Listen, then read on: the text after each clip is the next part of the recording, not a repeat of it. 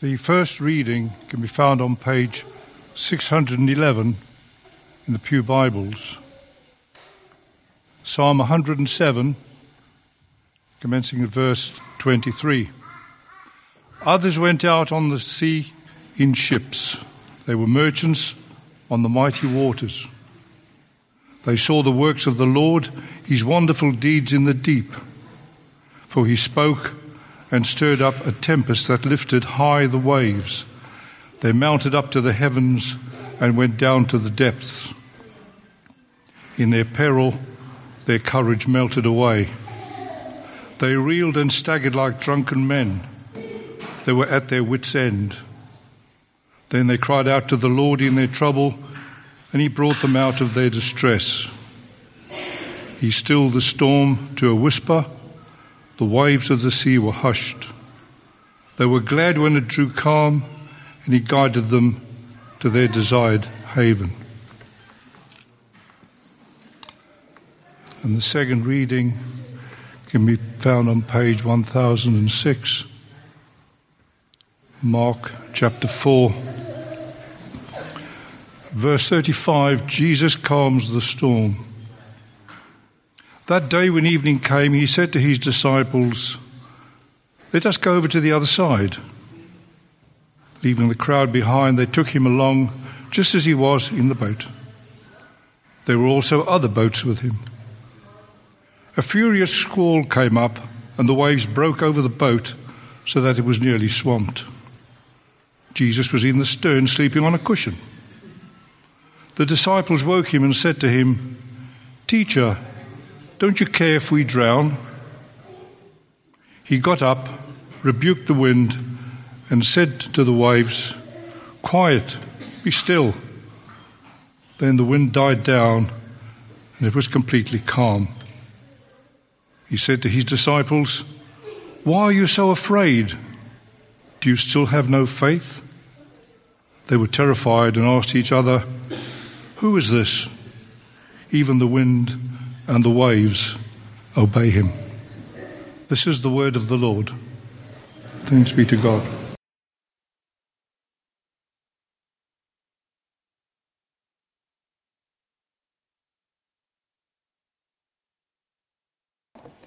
Shall we pray? Oh Lord Jesus, take my lips and speak through them. Take our minds and think in them. And take our hearts and set them on fire with love for you and for all people. Oh, we pray in your precious name, Lord Jesus. Amen. Well, we're beginning today a series in which we're looking at God's power at work. His power over nature, his power over demons, his power over illness, and his power over death. That's the next sort of week 1, 2, 3, and 4.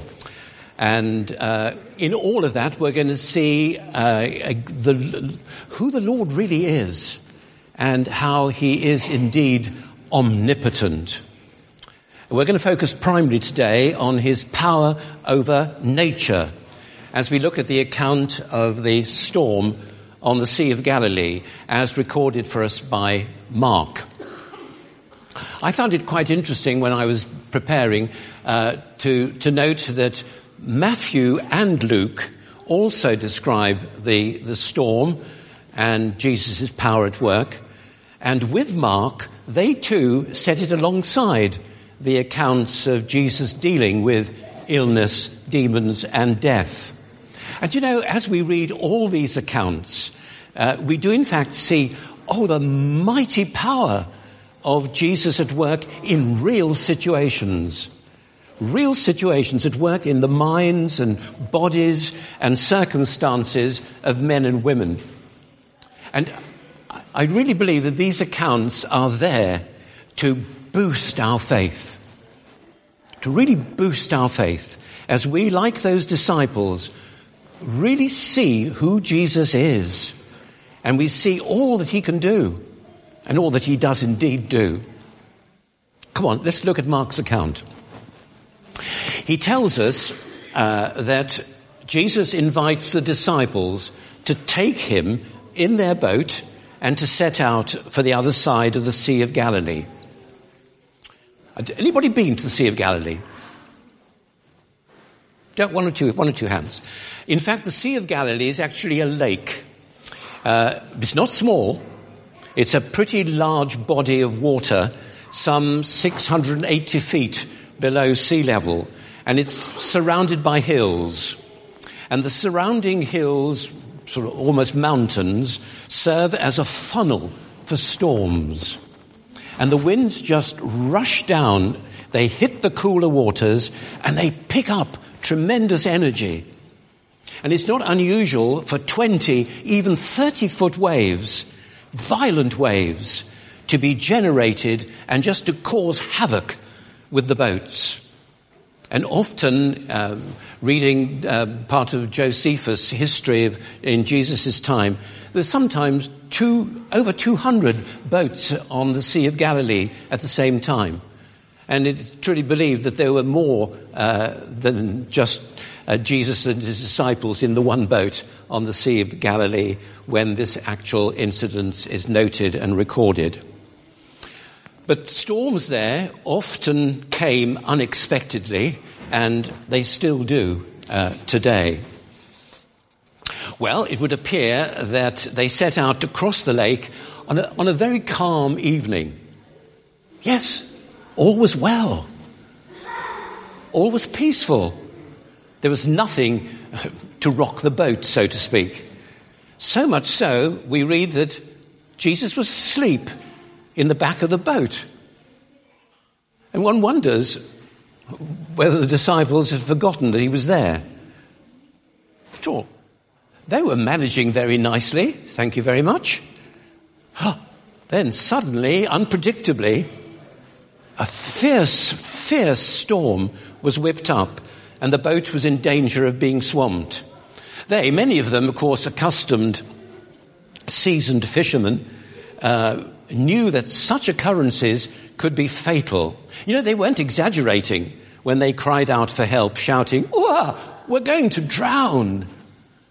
They knew how helpless they were in the face of the driving wind and the raging waters. And what was Jesus doing? He was asleep. Didn't he care? They were frightened, they were fearful, they were panicking. This is when they needed him most. And he was asleep.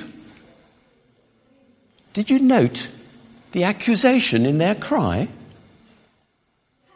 Teacher, don't you care that we're going to drown?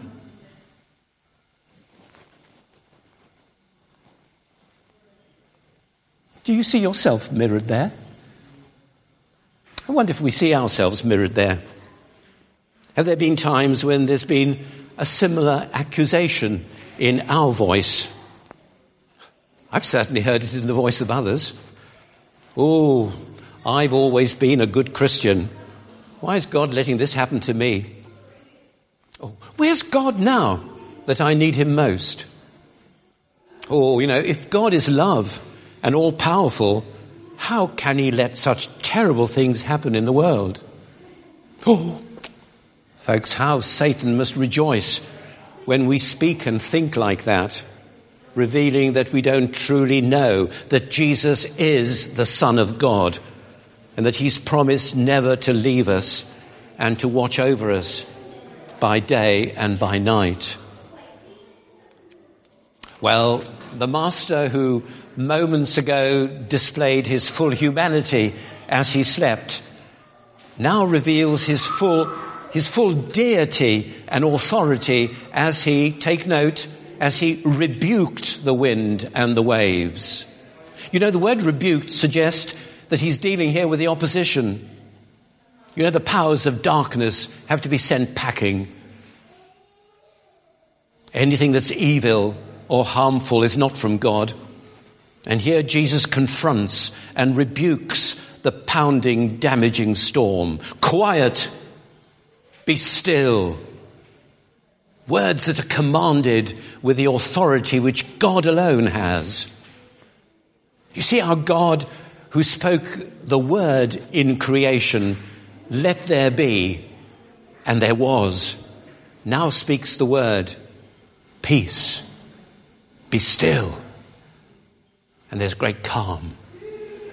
See, he who had the power to bring all nature into being has the power to control that nature which he created. A commanding word from him suffices. But this mighty display of power just left the disciples still afraid and asking the question, who is this that even the winds and waves obey him? He just questioned the level of their faith, hadn't he? Faith they had, but it had not yet risen to the level that recognized that there is nothing that is impossible for God. Mark doesn't actually tell us whether their faith went up several notches or not, but he goes on to record how those disciples just went on to witness the power of God in other situations. Once again, what about us? What about you and me? Where do we place our level of faith of Jesus being able to do the seemingly impossible and to exercise limitless power? Do we still need him to do things in the here and now in 2018 for our faith to be at the top of the 1 to 10 scale? Do we say, I believe and trust in him without any reservations? Are we there?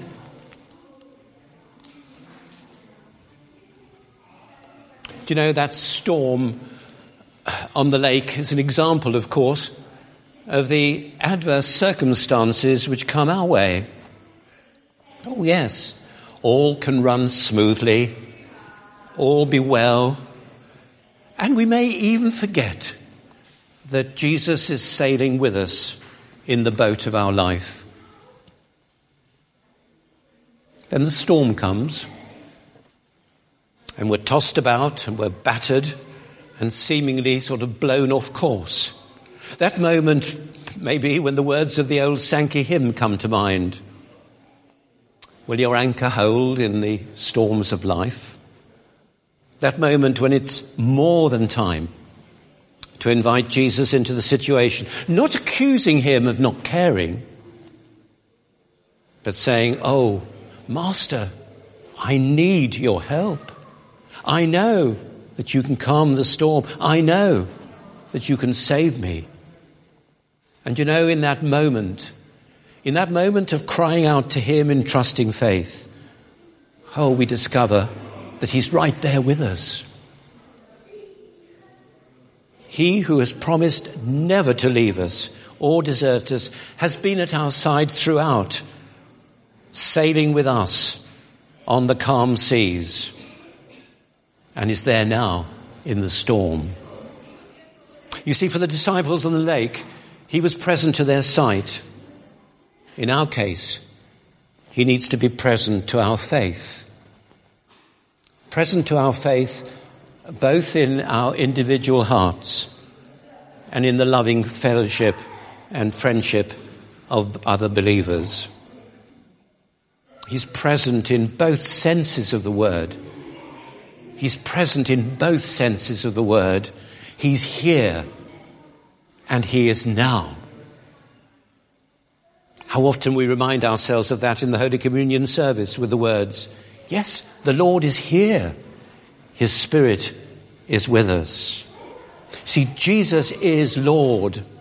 He is our mighty God. He is our God of power. Oh, yes, to God be the glory, we sang earlier today. And let's join today around the throne of heaven with those about whom we read in Revelation and offer praise and glory to the Lord God Almighty, who was and is to come. the one who alone is worthy to receive glory and honor and power. And let's remember that we're sailing each day with him on board, sailing victoriously towards our heavenly home, to be with him eternally. Do you know, I was going to stop there. But on Monday, when I was preparing, I really had a sense that we should read again the 8 verses from Psalm 107 that Morris read to us earlier. I wondered at the time why I felt that very strongly. After all, those verses were written a long time before Mark's Gospel, but they run parallel with what we've been thinking about there in the storm. Our God, who's calmed the storm on the Sea of Galilee 2,000 years ago, was in the business of calming storms in the psalmist's day, and he's in the business of calming storms in 2018. Let's turn to page 611 in our Pew Bibles.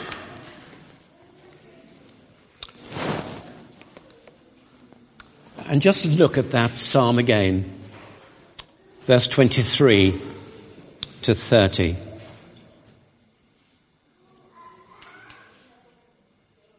And how the psalmist records that others went out on the sea in ships, that they were merchants on the mighty waters. They saw the works of the Lord, his wonderful deeds in the deep. For he spoke and stirred up a tempest that lifted high the waves. They mounted up to the heavens and went down to the depths. In their peril their courage melted away. They reeled and staggered like drunken men. Oh, they were at their wits' end. Then they cried out to the Lord in their trouble, and he brought them out of their distress. He stilled the storm to a whisper. The waves of the sea were hushed. Oh, and they were glad when it grew calm, and he guided them to their desired haven.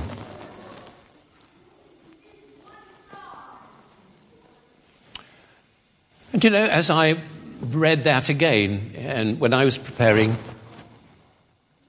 I wonder whether we could put ourselves there in that psalm, perhaps recalling some storm in our own life and how God had brought calm and peace and guided us safely. But amazingly, as I was thinking and moving on in my preparation, I just became very much aware of the storm, no, that's too strong a word, the squall, if you like, that I was experiencing and that I was battling against mentally over the weekend and still on Monday. One that was causing me disquiet and to some extent battering me as I tried to find how to deal with it. Then that verse 28, then they cried out to the Lord in their trouble. And I just knew in that moment how I just needed to cry out to the Lord and say, give up trying to sort it out. Ask him. And I cried out to the Lord and handed the situation to him. And you know, within a few hours, I had an overwhelming peace. And on Tuesday morning, the problem was resolved and the way forward put in place. Do you know, I can rewrite that psalm with my own words. But I take note of the verse that follows, verse 31. Let them give thanks to the Lord for his unfailing love and his wonderful deeds for men. I felt I was prompted to reread that psalm, just to remind myself, as it were, and to be prompted to cry out to the Lord in my trouble, in my deed. Oh, it wasn't a major storm. It was enough to batter me and to make me feel uncomfortable and disquiet. I'm going to come back to that in a moment. But I need to tell you, and I want to tell you, that there's going to be what I call a detailed announcement at the end of the service in the notices about us coming together to cry out to the Lord for someone in a particular time of trouble. Do you know, having followed recently the Paraclesis series about coming alongside others, and having focused this morning on God's power, let's all recognize how this is going to be an opportunity for us to join together for a time of prayer. And it's going to be next Saturday. And you know, next Saturday is no coincidence. It's a very significant day. Saturday, the 4th of August, is the first of 100 days of prayer leading to the 100th anniversary of the end of World War I. We will be joining thousands of people who will be crying out to God on that day. It was in 1918 that King George V called for national days of prayer for peace and for God to calm the storm of war. Next Saturday, a St. Juan's Day of prayer for peace and for God to calm the storm that is battering the body of one of our church family. More about that later. But what a reminder that we are and must and should be crying out to the Lord and going to Him with all our needs and with the needs of others.